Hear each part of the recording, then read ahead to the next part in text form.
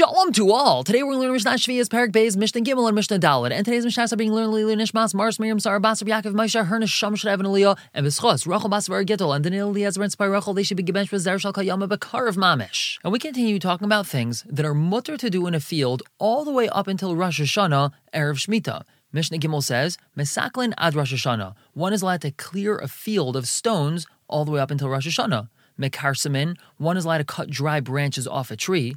Mizardin, one is allowed to cut moist branches off of a tree. Now, the reason why he would want to be cutting moist, good, healthy branches off of the tree is because sometimes the tree is growing so many tiny little different branches, none of them are given a chance to grow into big, good, geschmack, gesund branches. So therefore, he has to trim some of the smaller, weaker ones so the bigger, stronger ones can grow even stronger and produce even better fruit. So that's what Mizardin is, trimming the moist branches. And mefaslin, he's allowed to take away the pesilas. He's allowed to take away anything dead that's growing on the tree ad Rosh Hashanah all the way until Rosh Hashanah. Now, Rabbi Shua is very makel. He says, Kizeiruda uchepisula shel chamishes kach shel shishes. The same way that he will be mezared and he will be mefasel, something which started growing in the 5th year. He'll do that even in the 6th year. That's because it started growing in the 5th year. So he's allowed to do that same thing during Shemitah if it started growing in the 6th year. According to Rabbi Yeshua, even though he's doing work on Shemitah, he's only doing that to benefit that which grew in the 6th year, and it would be permitted to do that work on Shemitah. Now, Reb Shimon's very machmir. Reb Shimon says, as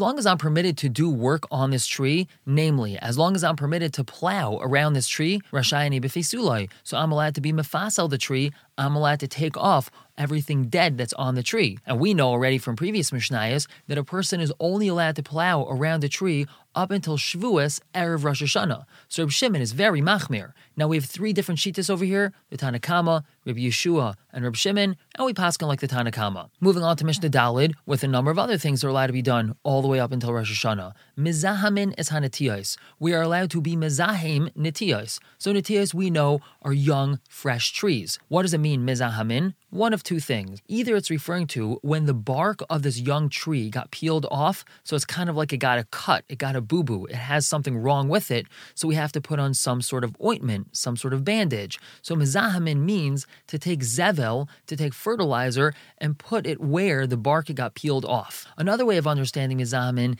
is that he could take a very bad smelling potion of sorts, rub it on the tree, and that's used as a pesticide to get rid of all the bugs and worms and different things that are going to ruin his tree. That's 2 different understandings of mizahamin es hanetiyos. The Mishnah continues, v'karchanai son. We can also wrap the tree.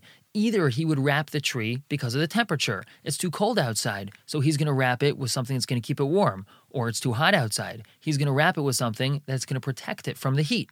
Another understanding of wrapping the tree is he takes all the branches and he ties them very high up so they don't droop and drag on the ground. The Mishnah continues, V'kait minai son. What does this mean? It could either mean that he trims the tip of the branches or that he puts ashes on the roots. Furthermore, v'aisen lohen batim. This means building some sort of structure around the tree to protect it from very harsh elements, very strong sun, very strong winds, or rain, something like that. He builds a structure around it to protect it. Umashkenai son, he can water them at Rosh Hashanah, all the way until Rosh Hashanah. He's allowed to do all these things to his tree all the way up until Rosh Hashanah, Erev Shemitah. Now, Rabbi Elazar bar Tzadok says, Af mashke huas hanoif b'Shvi'is, he's even allowed to water the branches on Shemitah, avolayas ha'ikr, just not the trunk of the tree. According to Rabbi Elazar bar Tzadok, he's even allowed to water the tree itself, as long as he does it in a slightly different way than he usually waters it. Usually, he'll pour water on the base of the tree. On Shemitah, he's not allowed to do that, according to Rabbi Elazar bar Tzadok, but he is allowed to pour water on the branches of the tree. Now, we don't paskin like Rabbi Elazar bar Tzadok. We're going to stop here for the day. Pick up tomorrow with Mishnah Hey and Vav. For now, everyone should have a wonderful day.